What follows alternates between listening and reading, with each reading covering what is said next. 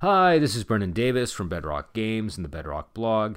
And today I'm just going to be talking about some general stuff. I got to get to some mapping actually for one of my campaigns and for something that I'm working on. So I'm going to try to keep this fairly brief. But and actually, what I want to talk about today is mapping. So it's somewhat appropriate. It's on my mind.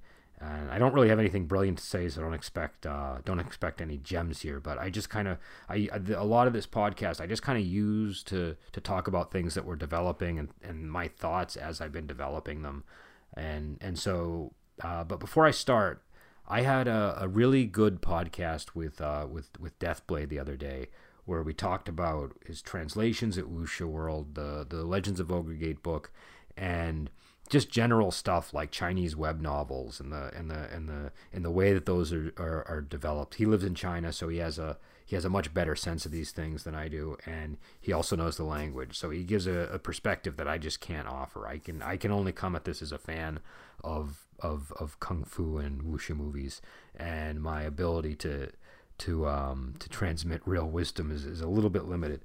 But he's been living there. He has a really firm grasp of this stuff, and he's been translating a massive, actually two massive web novels. So and at an incredible rate. He was telling me how many chapters he translates in a week, and he's really immersed in this stuff is what I'm trying to say. So check out that podcast because I think the conversation was interesting. I'm hoping to do it again because it was such a great conversation, and we went on for like an hour, and the time difference between here and there is like 12 or 13 hours. So I didn't want to keep him past midnight, but I'm going to try to get him back on again, and we'll see how it goes, and we'll hopefully have more podcasts, and hopefully the sound quality was good, but there were a few moments where we had a little bit of an issue, and so hopefully we'll be able to work the kinks out of that, and I'll be able to get my mic working a little better than it has been. So today what I want to talk about is a map that I got. Now I'm not going to mention the mapper's name simply because I haven't asked her if I can mention her on the podcast, so I don't want to do that. But she's worked with us in the past, and she's been doing the about three of the maps, I think, for the Ogre Gate Inn book, and she's going to be doing all of the maps for the House of Paper Shadows book. And I really like her style. I feel like we're really getting to a point between Jackie's art and this mapper's maps where it's an aesthetic that is starting to like the art's always the maps have always been great, and I think we had some astounding maps in the original rule book, but now I'm trying to get a style that's very consistent, and so I feel like we're developing a more consistent aesthetic as we go, and so this is part of that for me, and the map that she handed in today is the Ogre Gate Inn map, and that's like the heart of the book. There are a number of maps in the book, there are a number of locations, but there's three chapters in the middle of the book that are just this Ogre Gate Inn adventure, and that's kind of comes from 2 points of inspiration. First, it's very clearly inspired by Dragon Gate. That's the Dragon Gate movies were I really like them, and they had the reason the game is called Wandering Heroes of Ogre Gate is because of the Dragon Gate movies, and so because of that I knew we had to have an Ogre Gate Inn. We mentioned the inn briefly in the rule book, but I really wanted to give a map of it, a sense of its history and a sense of its what's actually going on there. And so we have 3 chapters dedicated to the inn, and it's very much sort of as you would expect, inspired by the movies. But I was also inspired by the Cartaken Inn from Ravenloft. That was the Feast of Goblins module is hands down my favorite module of all time. I even like it better than the original Ravenloft module. It doesn't have. I mean, every module from that period has its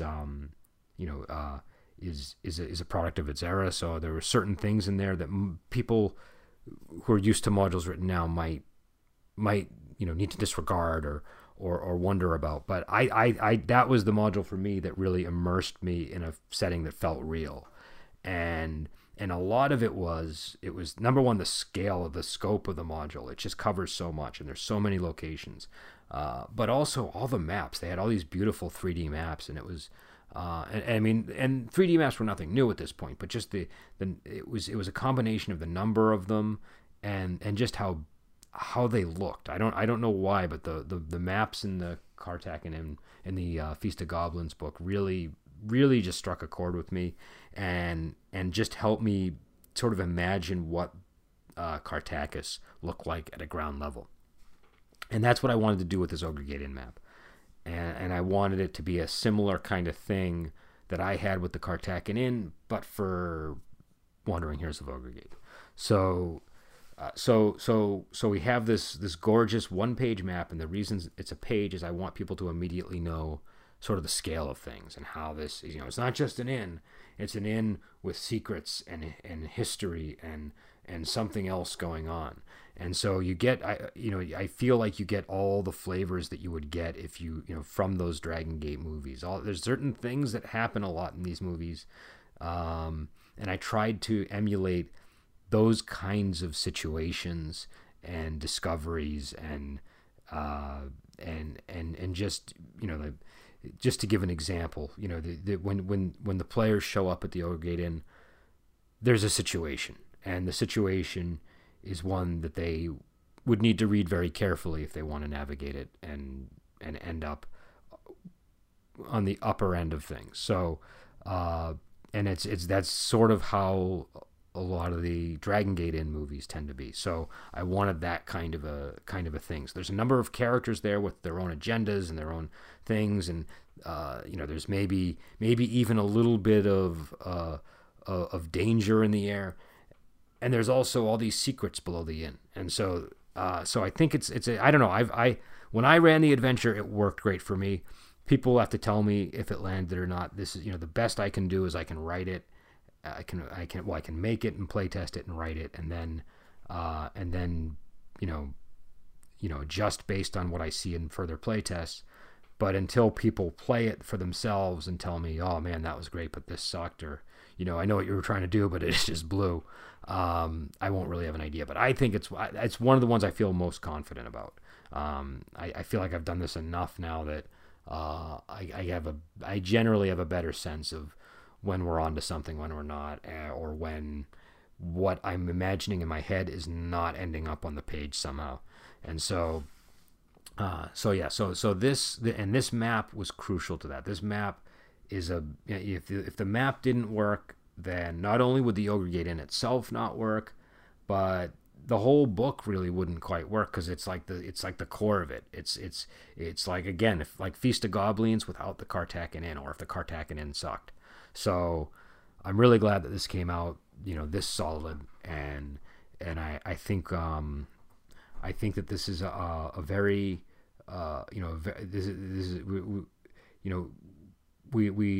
we have a blend in the Lee Fon books of 2-dimensional maps and 3-dimensional maps. And because I have fewer 3-dimensional maps in this one, it was really important to me that the ones that we do have worked. So this definitely works, and I'm really pleased with it. And usually how I do this stuff is you guys have seen this on the blog. I have, my maps are pretty paltry when I do them. I try to aim for as much accuracy and sort of immersion as I can in a real place, but I'm just not much of an artist. So I use a lot. I have a lot of books on like Song Dynasty architecture and things like that, and I draw on that as much as I can. But I also like to draw on the source material, the movies, the shows, and take liberties, because I feel like that's what they do. And so but the final sketches in my folder, they're getting better. I will say they're getting better, but I still, I think they really benefit strongly from the artists that I work with. So so this mapper, she's done a tremendous job, not only like taking this really rough idea that I had and turning it into something that looks real, but working around any of the things that are problems on my end, in terms of of the structure not working. So so I really rely on the mappers and the artists to help me. I in fact, one of the things I do is I like when I get the maps and when I get the art from people, because then I can go back to the text and I can and rather, so sometimes I'll say to the artist, like, look, could you change this because of, like there's some really important reason that this needs to be changed. So and that's usually at the sketch phase, so not after it's been finally rendered.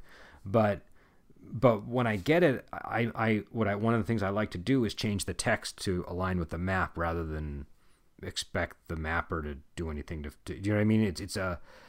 I feel like it's an opportunity to improve the text by seeing what's going on in the map and then adding that into the into the text itself. I feel like I get more out of it that way. And sometimes there's a difference. Sometimes something comes up a little bit differently on the map, maybe a little better, and I can incorporate that into the book. So I've been going over this one and sort of going room by room and elaborating a little bit based on what I'm seeing. Now, this is pretty true to what I did. But I mean, even just bringing the fact that she brought a 2-dimensional sketch to 3-dimensional life, it gives me more to work with that I might not have had even with my own sketches. So I really enjoy sort of the playing off the art and using that, to develop the text more. So again, I'm really excited about this book. I will be having the players from my Disposable Disciples campaign and my the Blood of the Demon Moon campaign onto the podcast to talk about their characters and answer any questions people might have about those sessions. The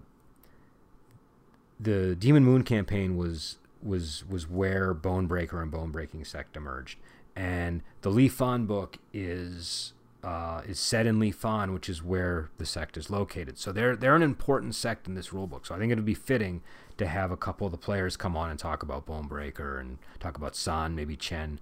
And if anybody who follows the session logs has any questions for these players or questions about some of their other characters, because they're also players in the Disposable Disciples campaign, let me know. Send me a message in the podcast or contact me on Facebook, and I'll bring them to them when I do the podcast interview. I'm experimenting with a lot of different formats here. The review format I'm pretty comfortable with, and that's going to be one that we use a lot. I'm also going to be doing conversations with different people, and I may start posting sessions. We'll see. I don't know how I feel about posting sessions. I personally think it's got to be the most boring thing in the world to listen to people play games, but I've heard that a lot of people like to hear what a session sounds like. So maybe I'll do that. But I mean, to be honest, my sessions, they're not any. I consider myself a mediocre GM. I consider my group a pretty typical group, and so there's a lot of joking. There's a lot of things going on in between, and I don't know. I mean, if people want me to post a 3-hour session recording, I can. But I'm still a little bit reluctant just because I don't know if I understand the attraction to them. But I've had enough requests at this point that I may do it soon. And I'm going to be having, either way, I'll be having people from the campaigns on to talk about the campaigns. And I'll be having some of the other Ogre Gate designers on. I'm going to try to bring some more people in as well. The stuff we do here, though, it's going to be all about Bedrock and Bedrock Games things.